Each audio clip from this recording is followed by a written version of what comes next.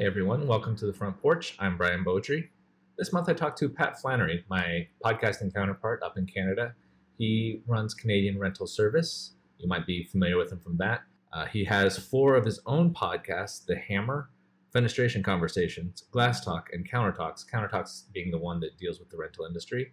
So he is very good at talking. We talked for like 2 hours. You might notice that this one seems longer than the others, but yes, it's cut down from the conversation we had. So we got a lot of good stuff. He's very passionate about the industry, and it's great to see. He has a directive for our Canadian listeners, so please attend Rental Mart. If you listen to it, he will tell you what to do later on in this podcast. I apologize to Patrick for cutting so much of his good content. We may have to start our own sports podcast later on. Let's just talk to Patrick.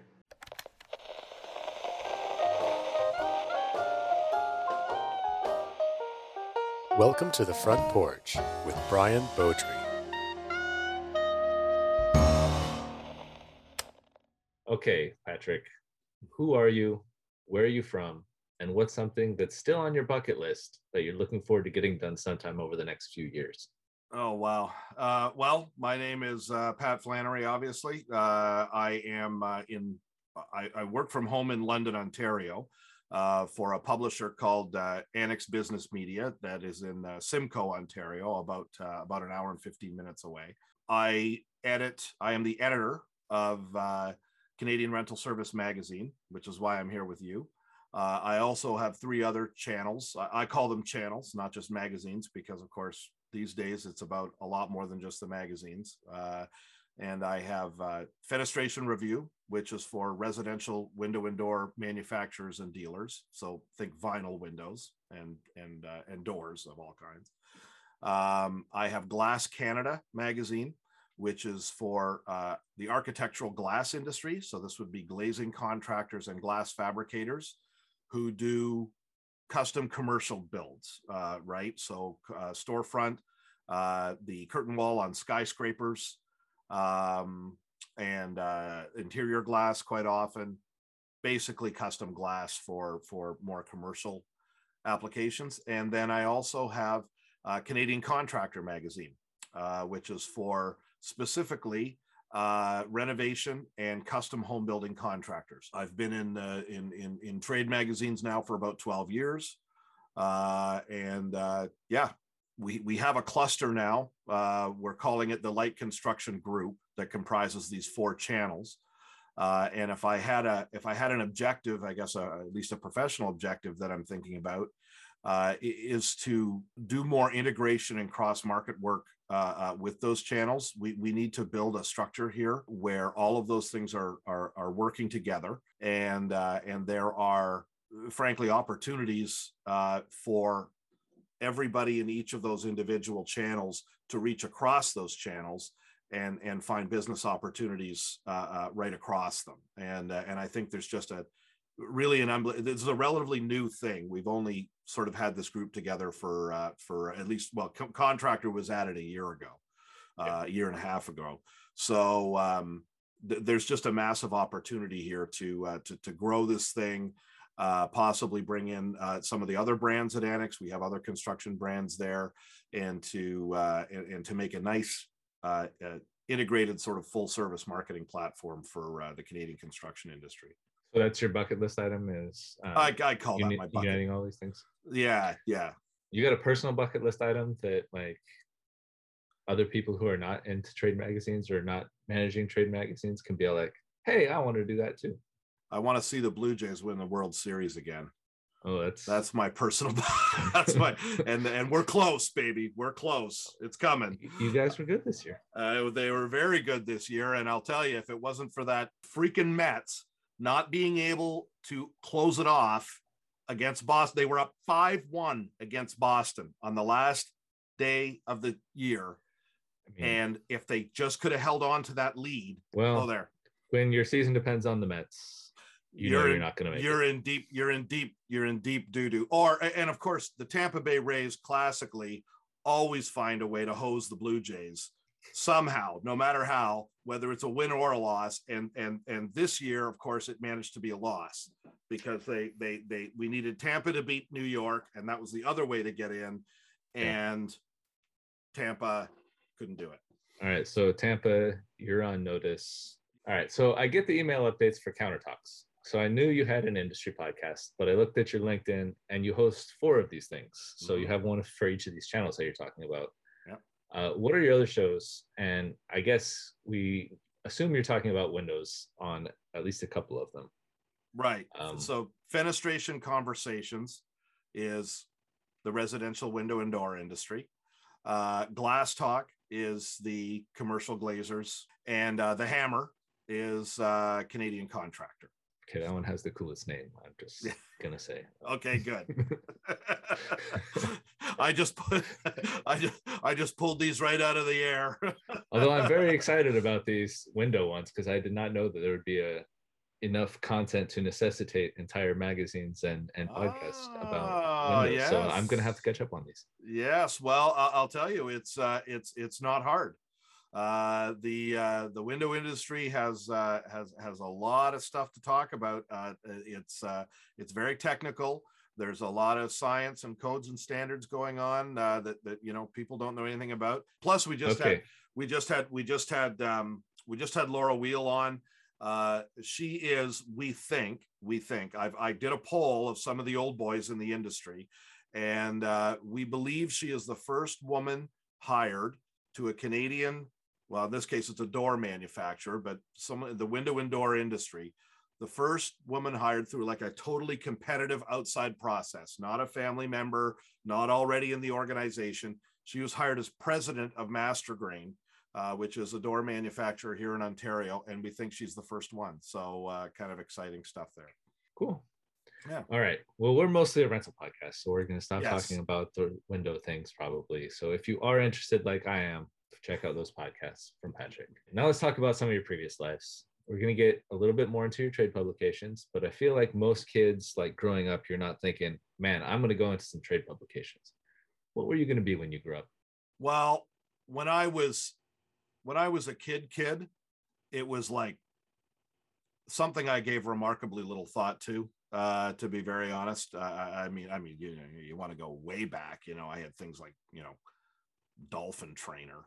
But I mean, what happened to the dolphin trainer, Jane? What happened to the dolphin trainer? I wasn't a particularly strong swimmer, and it didn't seem like it was something that was easy to get into. Oh, I believe I also I remember this when I was in about grade 7 or 8. You're thinking about what you're going to do in high school, right? I did look at marine biologist, and they were talking out there about how you have to do all this math to get into anything in the sciences. Math, no way, man. So that was all that took. It was like, no, lots of math and lots of swimming, and you're like, I chose poorly. That's not going to happen. But I mean, once I got to university and was in journalism school, obviously I had the typical idea that I would be working at a newspaper or so I guess print was always sort of the thought because I'd like to read, and I didn't see myself as any kind of a acting telegenic personality or something like that. So the thought was some sort of traditional journalism, as I think it is with everybody. I didn't know anything about trade. I didn't know anything about a trade magazine. I'd never looked at one. It wasn't even something I was aware of. Yeah, that would be a very weird thing to like have pop up. Oh yeah, no one. Oh yeah, fenestration. No one gets into trade magazines on purpose. But then I did an internship. I found out what the real world of private journalism is like. I'm working at the Chatham radio station, Chatham, Ontario, with this guy who was dynamite. Great voice, great reporter. Oh, great stories. Just writing things on the fly. This guy was a tremendous journalist, right? This poor devil is driving a beater, and I don't know where he's living, but it wasn't good. And to do the radio at the radio station, you had two tape decks side by side, and to cut the sound, you're going start stop on the two on the two different tape decks, like you were making a mixtape, right? Again, I'm talking about technology that no one under the age of 40 is going to even know what I'm talking about. I mean, I am familiar with mixtapes, but okay, just so slightly under 40. So okay, Brian, yeah. So yeah, those things with the little threads. Yeah. Anyways, I looked at that and I went, wow, that's because I'm at Carleton University in Ottawa. They're training you to work at the CBC. Right. And there's all, CBC has all this stuff, right? They've got everything. We were cutting tape we had these big, beautiful reel-to-reel machines for cutting tape. It was great. But at the time I was turning my nose up and thinking, oh, I got to find something else. And then I came out of university in 1994, and Southam and Thompson, two big publishers here in Canada, were buying up all the newspapers all over the country because I think everybody could see the internet coming. And they were basically and just buying up all the newspapers and firing all the journalists. So there were no jobs. Yep, that sounds like why I didn't get into journalism. Yeah, yeah, exactly. Right. It was just contracting. Although now, I mean, I would still advise someone who is interested in the work to go into it, because now there's such a bestial demand for content, really, in all sectors, everywhere. Every company is doing their own thing. Well, look at you. I mean, there you are. Every sector, every media outlet has this giant demand for content, and so I just think there's an endless sea of demand for your work if you can do this sort of thing. Plus, now you can operate remotely, and you don't, as I'm living proof, you don't have to be in one of the big centers anymore. It used to be you could only get work as a journalist if you were in Toronto or maybe Vancouver or maybe Ottawa, and Montreal if you were French. Okay, well, while you were figuring out what you wanted to do, because you clearly didn't end up going straight to your trade publications, what were some of the jobs that you took up in the meantime? I'm ready for this one. Because I knew you were going to ask it. I'm hoping you have it in song form. So here, I know. I should have put this into some kind of a rhyme. Grocery clerk, painter, bar bouncer, crane yard worker, pizza store clerk, construction worker, Transport Canada writer, industrial cleaning sales, farm tax preparation, machine tool sales, newspaper ad sales, advertising copywriting, freelance web writing, call center MSN tech support, and trade magazine editor. Okay, so with all of those things, do you have any amazing either getting hired or quitting stories? Oh my God, I didn't put restaurant busboy down there. I missed that one. I got fired from my busboy job because my car ran out of batteries in the cold, and I didn't get into work in time. And it was like the busiest time, and the owner fired me the minute I walked in the door. Anyways, the big one was I had spent 10 years in machine tool sales, and was doing okay at that, despite, as I say, not having really a good idea of how to do sales. I was selling, fairly large capital pieces of equipment, CNC machines, anywhere up to $500,000 a crack. And so the quitting story is the grind was getting to me, emotionally. Actually had something I think of as I think must have been a panic attack. My wife comes home from work and finds me out on the front step because I couldn't stand to be in the house. So she sort of agreed, she says, look, I know you've been talking about getting out of this. You got to do something. And I said, yeah, I obviously have to do something. It's starting to mess with my head. I feel like a panic attack is a good. Panic attacks are pretty good. Hey, probably stop. Pretty good indication something is going wrong. So I quit. I quit my machine tool job with a baby on the way. One daughter, out is like 3.5, and another one on the way, and no prospects, no idea. And I just quit and said, I'm just going to start looking for something else, and I'm going to try to get back into the journalism world. Thank goodness my wife supported it, and it all worked out. But So that say, was the is there any point in this thing where you're like, I really shouldn't have done this, or was it just? Did you always just kind of have the feeling of like something's gonna work out? you It's know gonna go what okay. yeah, you know what, it's funny you mentioned that. I'd never really thought of that, but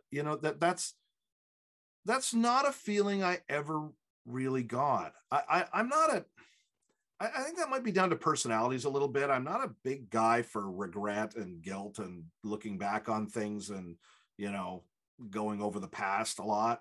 So maybe it's just my personality, but I mean, it was difficult, and I often wondered what was going to happen, or how I was going to make this work.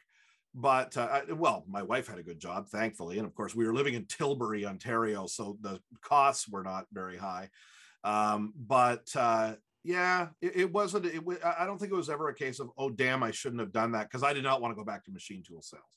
I wanted a situation that I'm very much in now, where if I do it right, the product is good, and it's not down to anybody else but me. That's not true. I obviously have a team that is involved with this, but they're all good too. And it's down to me, and my results are my own. So that's Cool. it's a better fit for me for sure. Okay.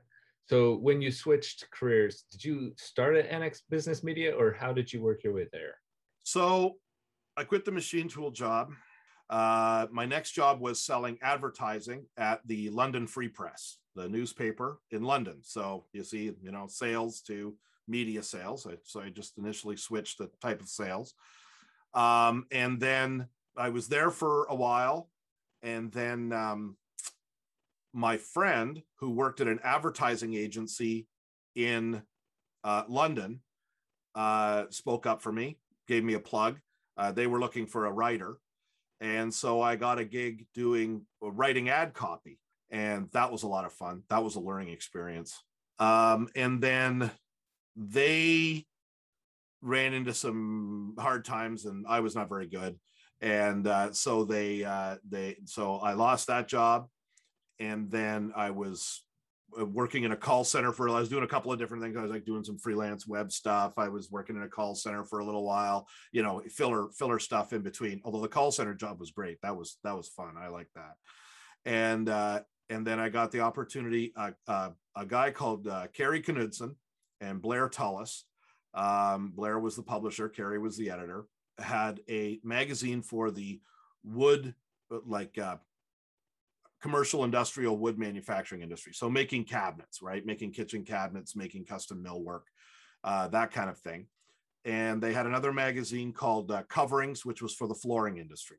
And they, were looking for an assistant editor. And Kerry hired me. I applied, got hired. They liked the machine tool experience. They liked the small business, work I'd done in those kinds of manufacturing environments. And so they brought me in. And it was one of those deals where I think a lot of people listening to this will be able to agree with the same thing. Your harshest, worst boss was also your best boss in terms of your actual development and growth.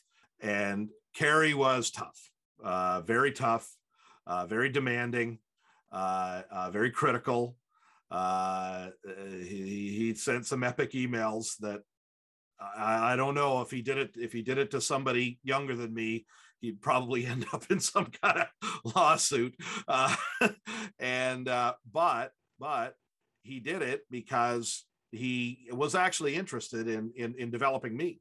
And so he pushed me very hard to become a better editor. And so Annex had an editor that was covering a couple of covering Canadian rental service in Glass Canada, and again just answered an ad, got an interview, and then as it turned out, my interview was with a guy who I had been on a trade junket with in North Carolina, touring their furniture industry. Okay, so it's kind of weird to me. Was it weird to you at the time that Canadian rental service and Glass Canada were like tied together, or were they just paired because like that's what was left over, or Oh are my they goodness. secretly much more related than I'm thinking? I don't know what to tell you really. It's what they had. It's what they All got right. when they bought that other publisher. They had one guy doing both of them, again, just because here's Yeah. two magazines that need an editor, and away you go. I mean, well, that goes to a point I guess I always like to make. A lot of people are under the impression that the editor of a trade magazine is an expert in the industry. We are not. We are not. Actually, trade magazines are different than a lot of other types of journalism because our readers are the experts. And so our job is entirely not to be the experts, but to just communicate what the experts are saying.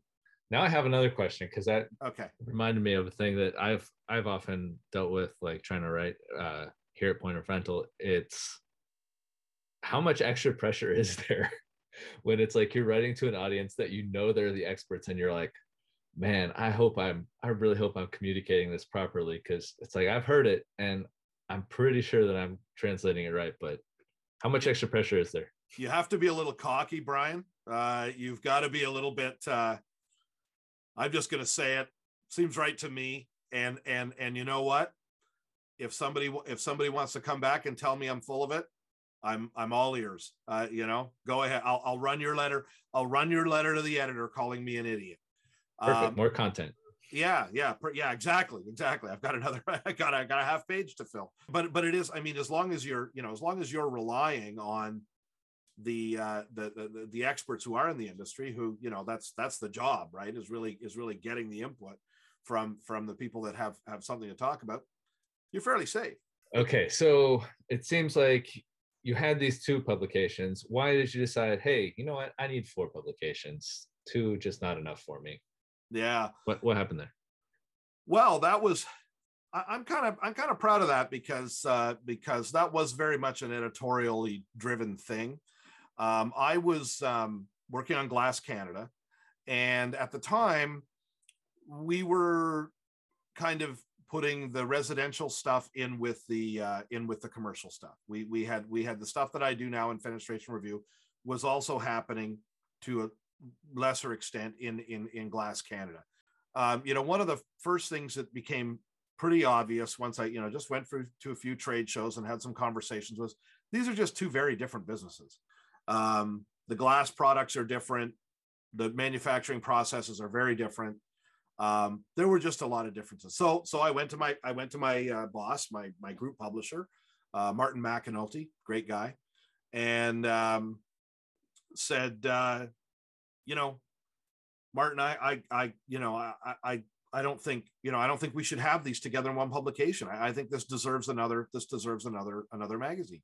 And Martin said, well, give me a plan, and let's have a phone call with the association and see what they think and get some more input. And so we did all that and made it happen. And yeah, today there's a residential magazine for Canada as well. So you're still happy with that decision? I am sometimes I have a thing where it's like, this should be more of these things, and then I'm like, man, now I have so much more stuff to do. Dang it. Yeah. Well, you're right. I definitely did. Increase. Well, see, actually, the funny part of that is when I went to Martin with the idea, it was Fenestration Review was going to be aggregated content. It was going to be basically recycled, aggregated content that I pulled out of what I was doing in Glass, anyways, and then just issued this more or less as a supplement. Right. So, of course, in my mind, this is now way less work. Right. Well, Martin very swiftly pushed this to have, an original cover story and all. Well, I don't know if Martin did that. It's just kind of how it evolved. I mean, it just became, clear that I wasn't going to be able to do it that way. And so it turned into a magazine in its own right. Now it's still only 3 times a year. So it's much less. It's much less than the other things. As we've gone over, you are really into trade publications. So I was going to write a really long question, like trying to get a bunch of details about this, but I think it's best to just ask it simply. Why? Why are you interested? Why are you so passionate about trade publications? Well, they pay me to make them. There is that aspect. there is that aspect. But you can get paid for a lot of different things. I know you can get paid for, and I could get paid a hell of a lot more for a lot of different things. So there you go. But I think the central answer there is I'm fundamentally a curious person. I can get interested in almost anything, Brian. It's kind of sad. And so, and having gotten into these industries and gotten into trade magazines, I just find fascinating things to talk and think about all the time. And the people are wonderful. Really. I mean, I'm, you know, I like the people I get to interact with on these magazines. Just a tremendously smart people, tremendously accomplished people, nice, down to earth people, people who love to have a drink, people who love to have a smoke. It's my crowd. So I enjoy that aspect of it too. That makes sense. I accept your answer. Okay, thank you. Hey everyone, are you ready to laugh? It's time for Jonathan's Jokes. Let's give him a hand. All right, ladies and gentlemen. So for today's joke, what kind of clothes does a house wear? And a dress.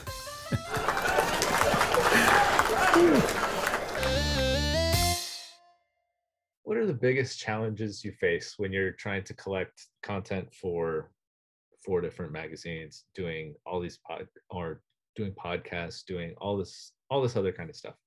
What are the biggest challenges? Is it like organization, or is it actually just collecting all the information, or is it something else? You know, everyone has a time management complaint in their job. No one has as many resources as they would like to do what they have to do. So that's not going to be what I'm going to say. My biggest challenge, believe it or not, and this will shock people, is contact with the readers. I'm here in my basement in London. Okay. I am not, for instance, in sales for the industry out there, going door to door every day, or even lunches every day with people from the industry. My opportunity to actually talk to my readers is basically at the industry events, either the ones I host or the ones or other ones. And in the construction markets, a lot of these are by and large stereotyping guys who like to work with their hands. And now they own a company in the construction industry because they liked to work with their hands, and they either took over dad's business, or, they started their own. Communication and broadcasting what they're doing and what they're up to. It's almost anathema to them. They don't want people knowing what they're up to. I talk to these guys and I say, oh, you opened it, we'll be talking trade show. Oh yeah, I opened a new shop, in the next town over, and I'm like, why didn't you fire me an email? Like send me an email to tell me about it, and I'll put a notice. And that, I need the content. B, why not let everybody know what you guys are doing? That's what the trade magazine is for. It's supposed to be this conversation inside the industry. So that's the big challenge is the I'm not going to say the engagement, because in our world that has a specific meaning. I know the stuff is being read. I know it's being looked at, right? It's the active engagement, the back and forth. The biggest challenge is the tendency in my markets, especially for the information to all flow sort of one way. And I really wish more would come. I wish more would come back to me. I wish people would send me their news more often. It's not that people do, but I wish I got more news. I wish I heard about their hires. I wish I got more information about what everybody is doing. Okay.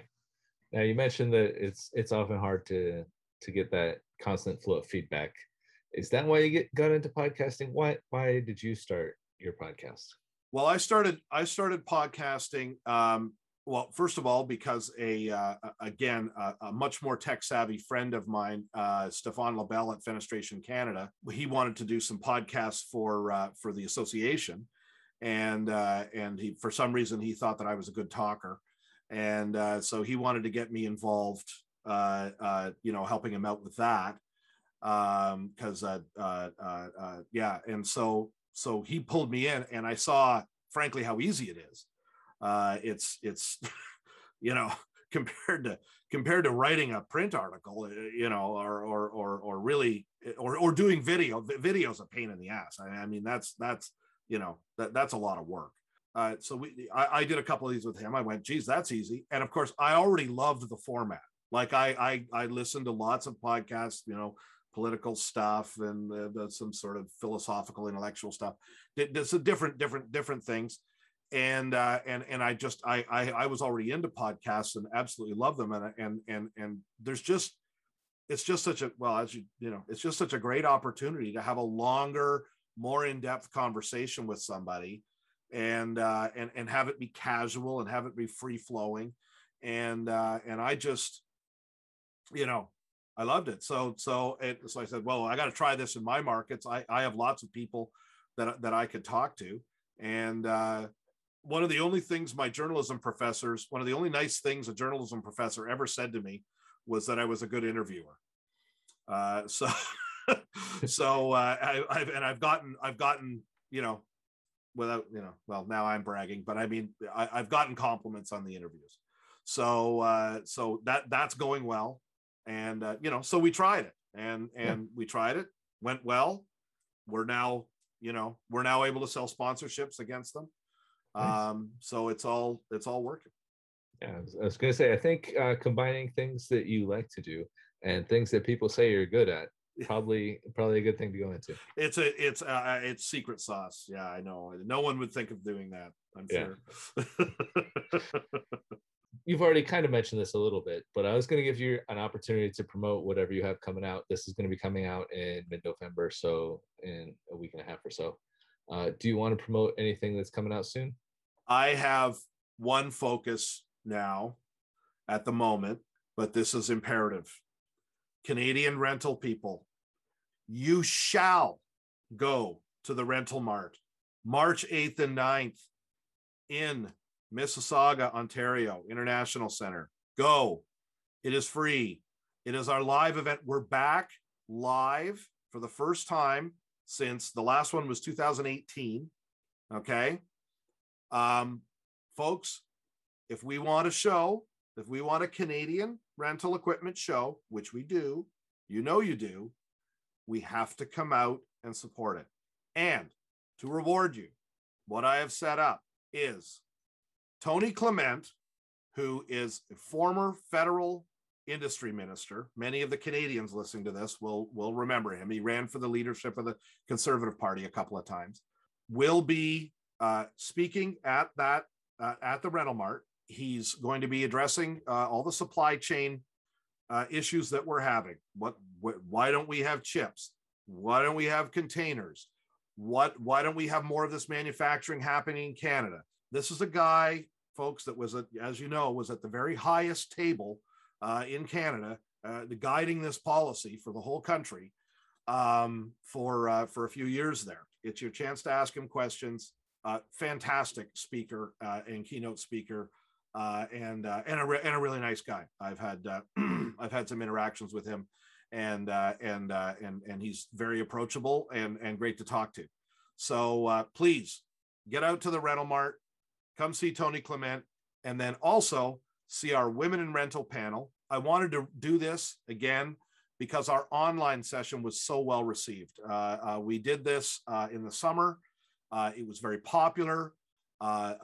Everybody involved loved it. I got cards and emails saying, thank you for doing this. It was terrific. So we want to get the ladies together again at the Rental Mart to have a nice conversation and talk about their experiences and how they got where they are, and what challenges there are, what opportunities, how we get more women into the industry. I'm really looking forward to it. I don't think I'll moderate it. It'd be a little weird to have a guy moderating the women in rental panel. It'll either be Alex or maybe one of the ladies themselves will do it. But those are always great conversations, and I really encourage everybody to get involved. So please, everybody, Rental Mart, just drop what you're doing on March 8th and 9th, and just come on out, spend a day at the show, go see all our vendors, make everybody happy. And I guarantee you'll have a great time, because we haven't been able to get together for years. Yeah, do that. Also, kind of took a little steam out of the next one, but all right, we'll continue into it. I brought up in other interviews with women in the industry, and I promised myself that I wouldn't only ask women to weigh in on this too, because it's something that we all have to work together to do to kind of affect change and make workplaces more diverse. So what do you think that we can do to make rental a more appealing career field for women and just more diverse in general? You want to know how simple it is, Brian? The guys. How simple is it? Oh, sorry. Go ahead. The guys have to mind their manners. Okay. The guys have to mind their manners. They got to clean it up. They got to stop treating their workplace like a locker room. And they've got to make the workplaces professional and places of business. I think personally, that's 90% of what the women I've talked to need out of this situation. The other thing that guys do in this industry, and I think a little worse in the construction industries, is they make the assumption that the women doesn't know anything. They assume she doesn't know about the industry. They assume she doesn't know about the equipment. They assume she doesn't know how to fix things. They assume she doesn't know what they're talking about when it's XYZ. It's these little subtle, things that come across, and it's got to be tremendously insulting. She's getting an engineering degree, and some guy is talking to some sales dork next to her because he thinks she doesn't understand what they're, this is the kind of thing that goes on. I was gonna say, maybe it's just like the same thing that you do to really get anyone, is just treat them with respect and make them feel that they're appreciated. Well, a little bit of professionalism, Yeah. I mean, we have these, and I'm Mr. Professional, but we have these protocols in place, for a reason, so we can all get along. So that would be my advice. All right, sounds pretty good. All right, now let's make you the representative for all of Canada, because you're the first Canadian I've talked to about this. So much as I'm sure each woman who's the only woman in a company likes to be known as, you have to speak for all women. Well, yeah. I'm putting you in the great position of you get to speak for all of Canada. So I haven't been up to Canada since moving to Texas in 2015.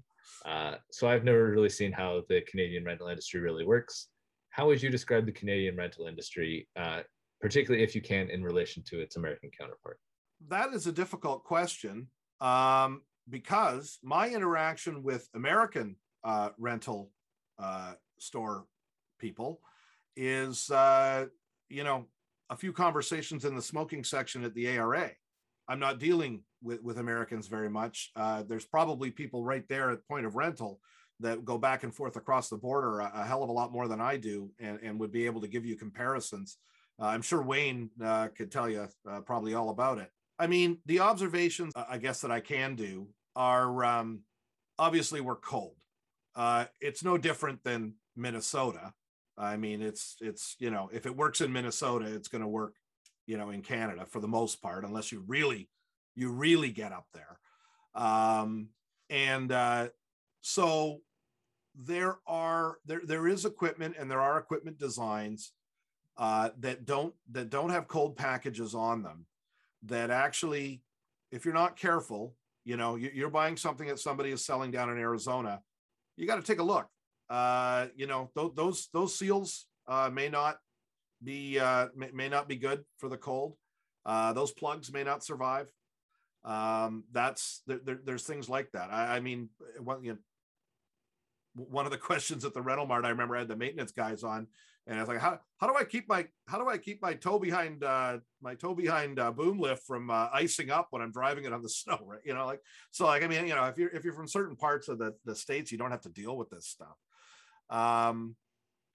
The other thing, obviously, is the transportation. The Canadian industry has to factor in a lot of cases, not every. Some people are in downtown Toronto, and they're not going any farther than really anybody in the U.S. would be. But in a lot of parts of this country, we are spread out, and in order to get enough market to make enough money, you're going to be shipping equipment over much larger distances than you are in the U.S. To get an equivalent number of customers. In Canada, I feel like there's a little more ethic of you work your side of the street and I'll work mine, and we're not really in a lot of competition. So there's less competition, but it's also harder to be profitable because you have to go farther afield in order to find everything that you need. And the other thing in Canada is you don't have to give your employees health insurance. That's taken care of. Yeah, it does seem like a pain. It's a nice thing for a business owner. Okay, so are there any challenges that are unique to operating in Canada? I mean, forgive my American, I know just a little bit about something, enough to be a little offensive maybe about other places. But do you need to translate like all your publications into French as well? I know there are a lot of big rental businesses in Quebec. Yep. And if you don't, is there a plan to do that? The answer is no. In everywhere in the country outside of Quebec, you can operate pretty much entirely in English if you wish to. Operating in New Brunswick, I would say you want to be able to operate in French. But Quebec, you have to be French first. Everywhere, lots of places speak English and will speak English, but yeah. You're going to have to be French first. If you are in any business, I think any business, certainly any business I've been involved with, to operate in Quebec, you need a Quebec operation. You need a person there. You need a French fluent, first language French person there. At least running the operation, and really pretty much your whole staff has to be. In addition to the language thing, there's a feeling of community there. I mean, this is Quebec, and we're different, and we're not, we're doing our own thing, and there's insiders and outsiders, and it's like that to some extent everywhere. But I was gonna say, I mean, I live in Texas now. I feel like, for some reason, like Texans and the French or French Canadians like don't get along, but I feel like a lot of it is because there's this real similarity as far as like the real pride in their place. Yeah, the feeling of they're a nation within a nation, right? They're their own. Well, we have an old term here in Canada called the two solitudes, where people talk about how it's usually said with some degree of regret or melancholy that, we've got this province here and we've got the rest of Canada, and the two can't communicate very much. And, personally, it's a problem I've just had to come to terms with, that I am not happy with, but I don't know the solution to. I am an English language publication. Our circulation and our communication with the really, really great rental, huge, powerful rental community in Quebec is lacking. Is nothing really. It's very little. I mean, I move heaven and earth from time to time to get a Quebec rental company on the front page of the magazine. Our next magazine is going to be Broussard Rental from Montreal, which I'm very excited about. Great company, huge. But I mean, that's sort of the best I can, but it's going to be in English. The cost of translating the magazine from English into French is approximately the equivalent of the entire production cost of the magazine in the first place.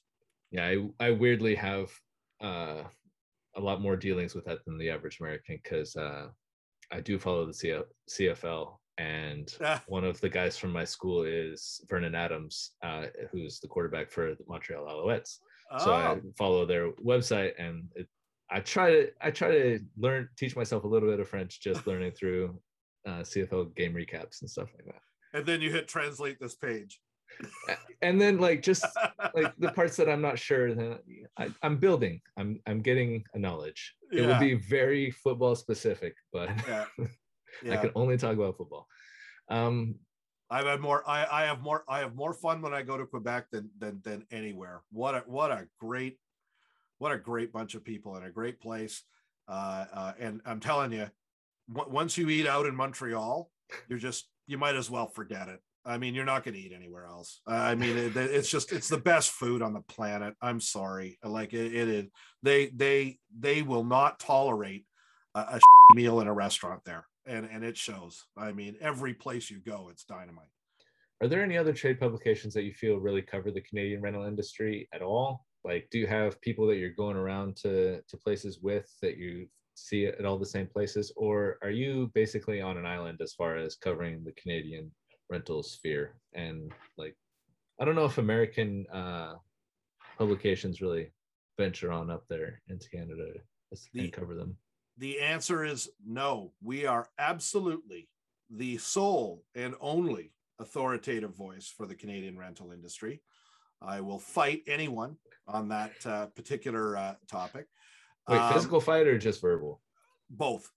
Okay. Anything. Yeah. Right. Anything. Yeah. So breaking news. Yeah. Pat challenges anyone. Pat challenges. Yeah, that's right. Yeah. RER and rental management get some Canadian content in there from time to time, but because they have to, it's obviously lost in a sea of Americana. I mean, there's no way. You guys are 10 times the size. There's just way too much more to talk about in the United States. So that's just math. Everything you see in my channels has a Canadian connection. You will not see news about the new, I get the press releases, but you will not see the news about the new salesman in Louisiana in my pages. Yeah. You won't. Part of the brand is that it is Canada. So all you're getting is Canada. If you want more than Canada, I invite you to look at other publications. But here in Canadian Rental Service, you're just getting Canada. If you see a product listing in one of our showcases, for instance, and it doesn't say it, or I mean, it's not obvious maybe, but the fact matter is, I have made sure that product is available in Canada, and that and that you can get it here, and that there's a dealer here, and that this isn't something that you're going to call about, and it's overseas in China. Yeah, I mean, that's just teasing. That's mean. I know. Well, what would be the point of the section if you got a bunch of stuff in there that it's like, hey, here's all the cool stuff you can't have. Here's great stuff that isn't available. I mean, no, I make efforts to make. I'm sure I'm not perfect, but I make efforts to make sure the products are that they have at least a dealer, at least distribution in Canada, right? I am now a weird limited genie that gives you 3 wishes only relating to the American and Canadian rental industries. You can implement 3 things before everyone says, okay, that's enough with this new guy trying to change things. He has to stop. What are the 3 things that you choose to implement? Everybody gets online and spends some time and mental energy developing an actual marketing plan for their business. The next thing you're going to do is set aside some time and set aside some resources, not a lot, but some, to give your staff some service training. And I mean professional, real training on customer service, things to think about, ways to adjust your approach when you're dealing with customers so that you're communicating effectively and responding to their needs. when you're on the job. Okay. That's genie wish number 2. Okay. I'm starting to get concerned that you're getting too authoritative with you don't want to give me this kind of power. He's Brian, you don't want to give me this kind of power. I'm glad you only have. I'm glad you only have one left. We're gonna get through this last one, and then all your power gone. Boom. The next thing is to think about broadening your offering. Think about more than just the, every weekend rental churn that you're doing. In the door, out the door. I drive equipment. Are there opportunities for consultation? Are there opportunities to give people advice on the equipment that they need for a particular application? Are there opportunities to do training? Serious Labs up here has these virtual lift training devices. What about getting people certified on their lift, on their working at heights and their lift requirements, right? Isn't that a logical thing for a rental store to do that's full of lifts anyways? I would like to see rental stores looking at different avenues, right? I mean, nobody wants to get out of their comfort zone, but could there be opportunities out there to try to grow your business, to try to be a little more aggressive on growth than just paying the bills and saying good enough. Yeah, you mentioned some of that like extra training, and I think that's another thing that's really helpful for your workforce and like attracting talent is that workforce development, the people feeling like, hey, I'm learning stuff, I'm getting better, I'm developing skills that will translate into I'm getting marketable skills. Yep. And none of this should be taken as saying, someone's going to come back and say, I do that stuff. And it's like, I know there's, this is why it comes to my mind is I know there's some people doing it and there's some people who are not. Okay. Let's go to the last few questions. What is the most important trait or ability for a leader to have? I have a long story about this. No, you do not really get a long story. Not really a long. It's not one really important trait or ability. I think a good leader finds people with the character and the abilities that they need, right? And they're able to identify those people. And they give them a broad task, they give them deliverables, and then they let them go. And actually most of the leaders' job after that point is to provide whatever resources they need to the extent possible. I think a great leader gives people responsibility and lets them apply their strengths to it. I saw that you were in the orchestra as a youth. What instrument did you play? And is music still a hobby, or was that something that you just did because you felt obligated to it as a kid, and you, as soon as you got done with school and having to do it for school or whatever, you were like, I'm never using this again? I played violin. God, why did I do it? Well, I mean, in grade 9, they made you pick an instrument. And I mean, I was taking music because I didn't know what else to take, I guess. It was one of those deals, right? It's like, oh, I better, pick something that seems easy. That turned out not to be the case. I spent then the next 4 years of high school having to get out the door at 7 o'clock every morning to get to practice in the morning. The band teacher was a real hard ass. Yes, and I think that's a like universal thing as far as band and orchestra and any type of musical class. Kids, this is not an easy class that you can blow off. Yeah, it is going to be so much more work than any average class. Yeah, they want to fix you. They want to fix that impression right off the bat. Well, and the thing is, if you want to be able to play the instrument, you pretty much have to do that much work because it's that hard. I was terrible. I was awful. I never practiced. I have very little musical ability at all. I have very stubby spade-like hands that are not good for violin at all. So the answer is I did that all the way through high school until I finally got thrown out of the program in grade 13 because I cut practice to go to the Amnesty International concert with Bruce Springsteen and Sting and Peter Gabriel, if you can believe that, in 1989, in the rule that the grade 13s had specifically from Mr. Arnold was if you miss a practice, you're out. That's it.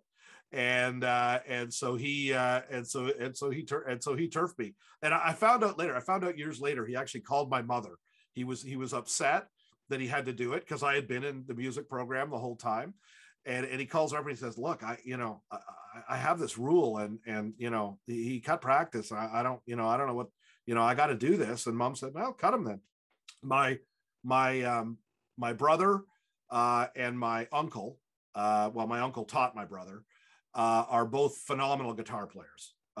Very, very musical, tremendous guitar players. My father, my late father, he died when I was 6 weeks old, was a phenomenal guitar player.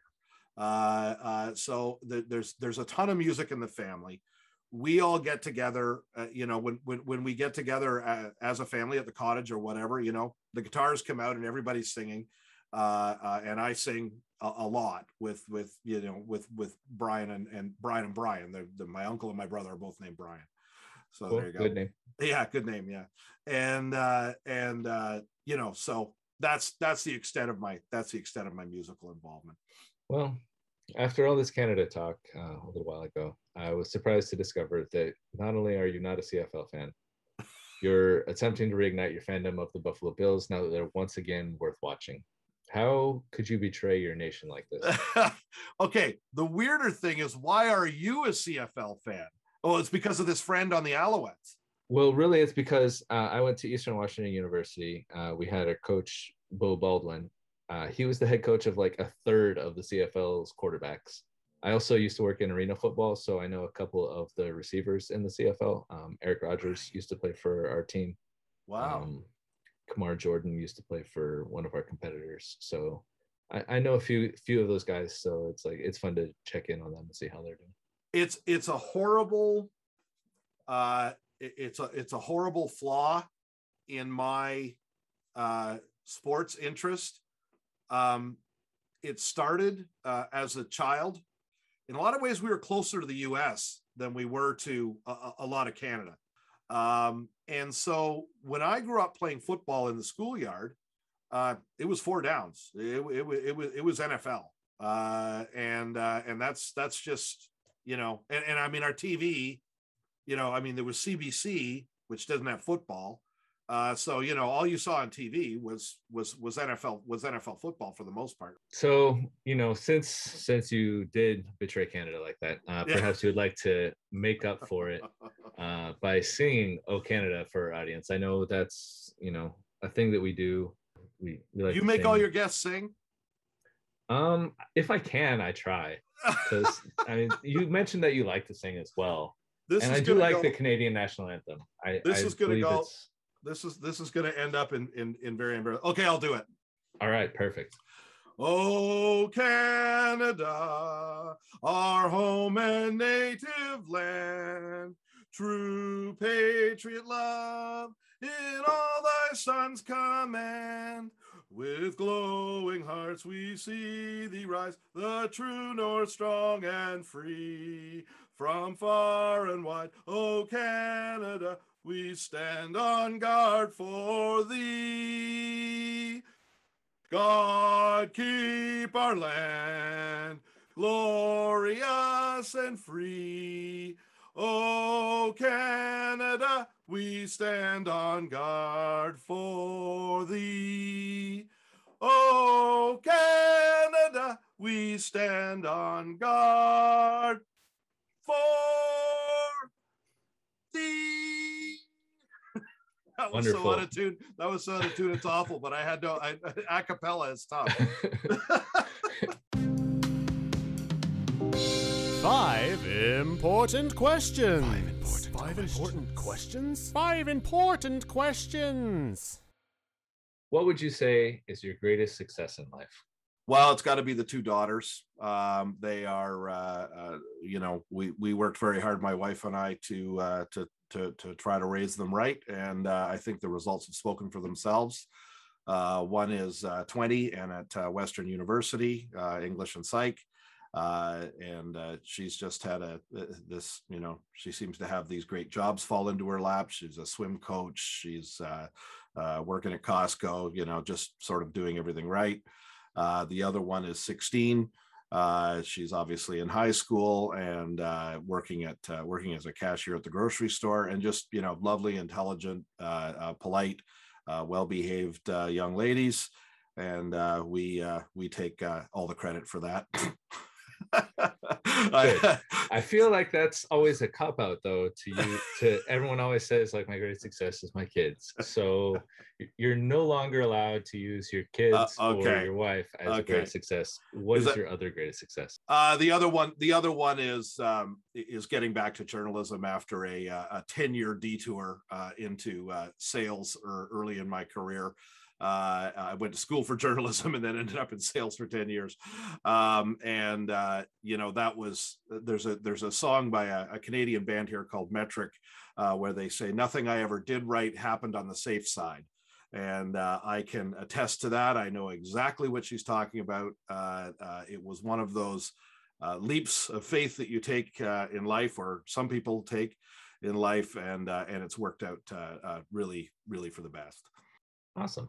Okay, now what is something, if you could go back in time and give yourself one piece of advice when you started your career, what would it be? If you go right back to the very start, I think, like a lot of people, I came out of university thinking that, people in the 80s, because university then was viewed as a bigger deal. Coming out, I had this impression that I was going to be, picking and choosing your job and going straight into management and all these kinds of things. I wish, in retrospect, I'd understood a little bit better that I was going to have to, I was going to have to slum it in the trenches just like everybody else. And I wasted a lot of time going in different directions.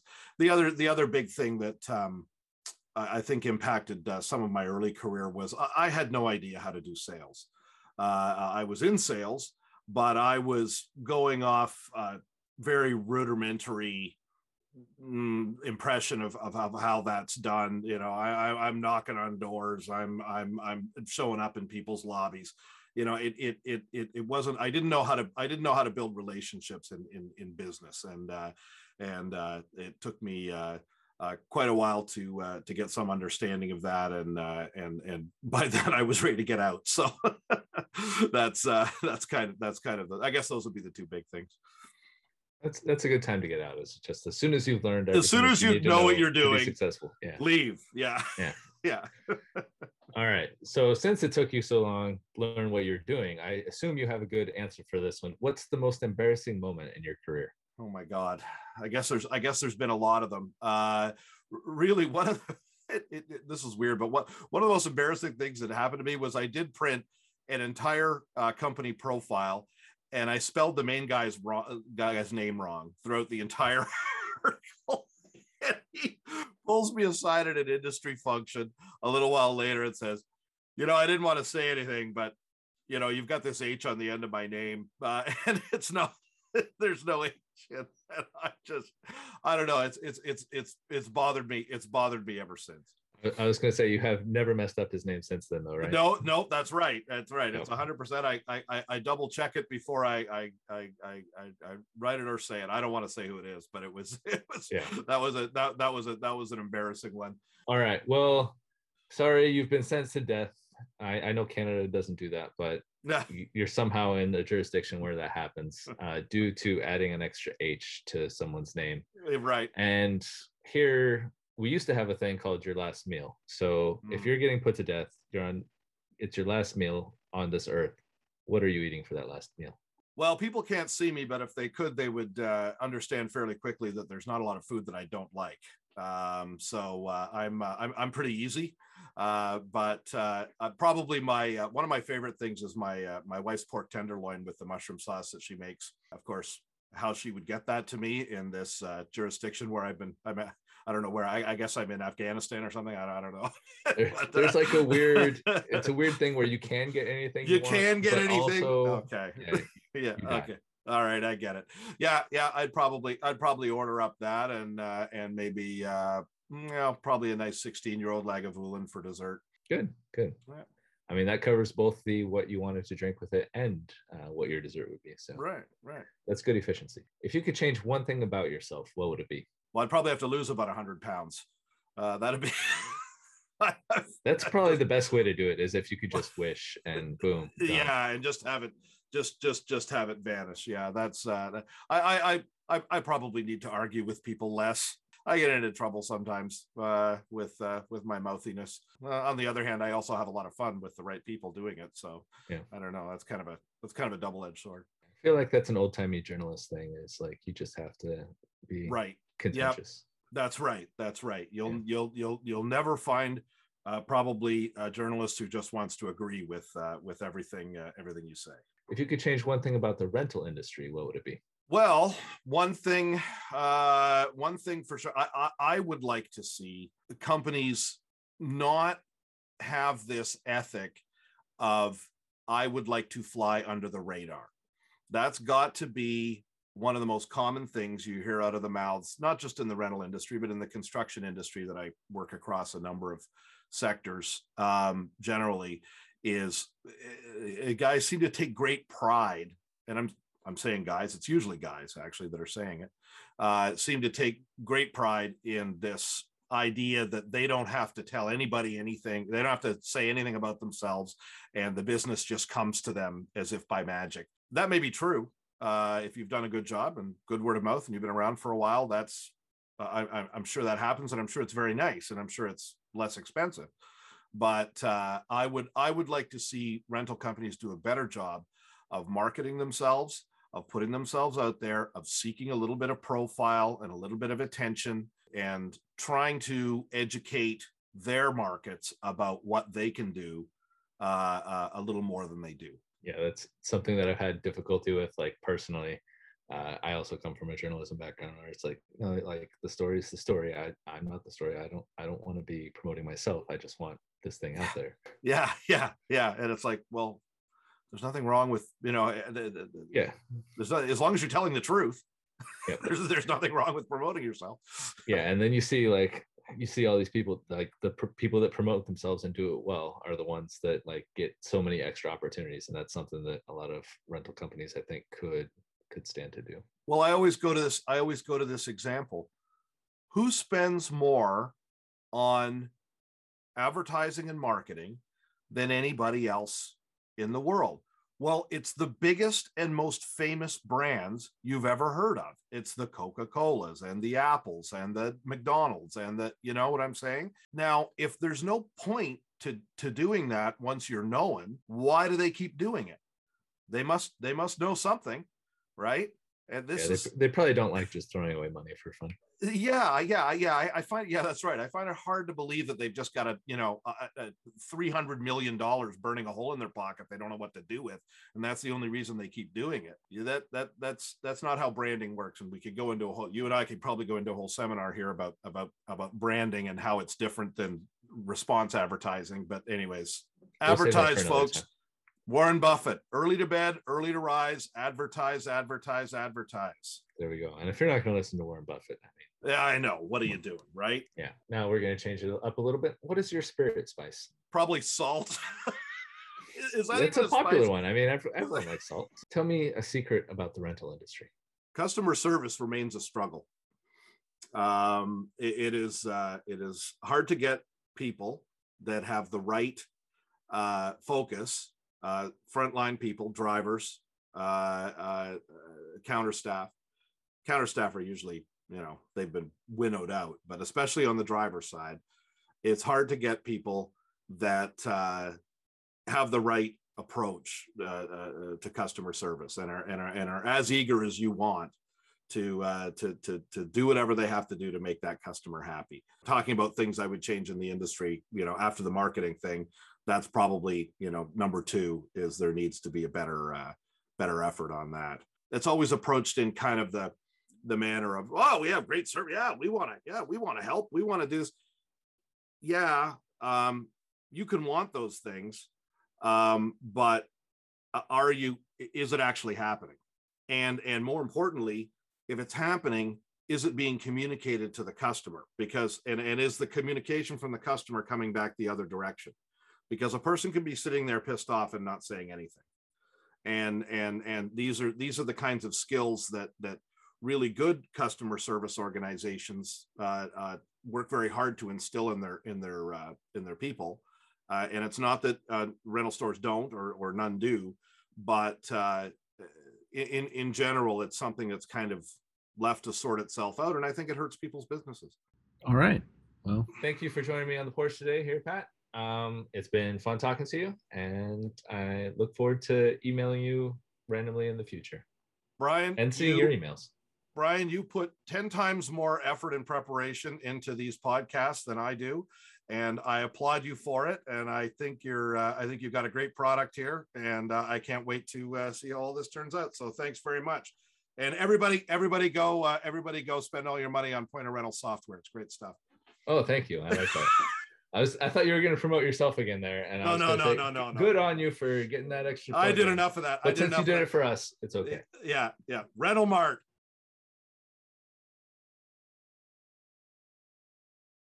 I am now a weird limited genie. I'm not a manipulative person. I think we're tremendous friends. My mother puts too much dill on her salmon. I shouldn't have been so snotty. You're trying to turn people into robots. Canadians, we all have passports. I'm anti-dill. This is stuff to think about. All right, so Tampa, you're on notice. Yep. Canada not happy with you. This is food for thought. Canada kind of is one thing. Old school jackassery. If you come to Toronto, why don't be an idiot and show some respect? Just come back to Montreal. Your stadium is terrible. Ignore everything I said. Bing bong, right?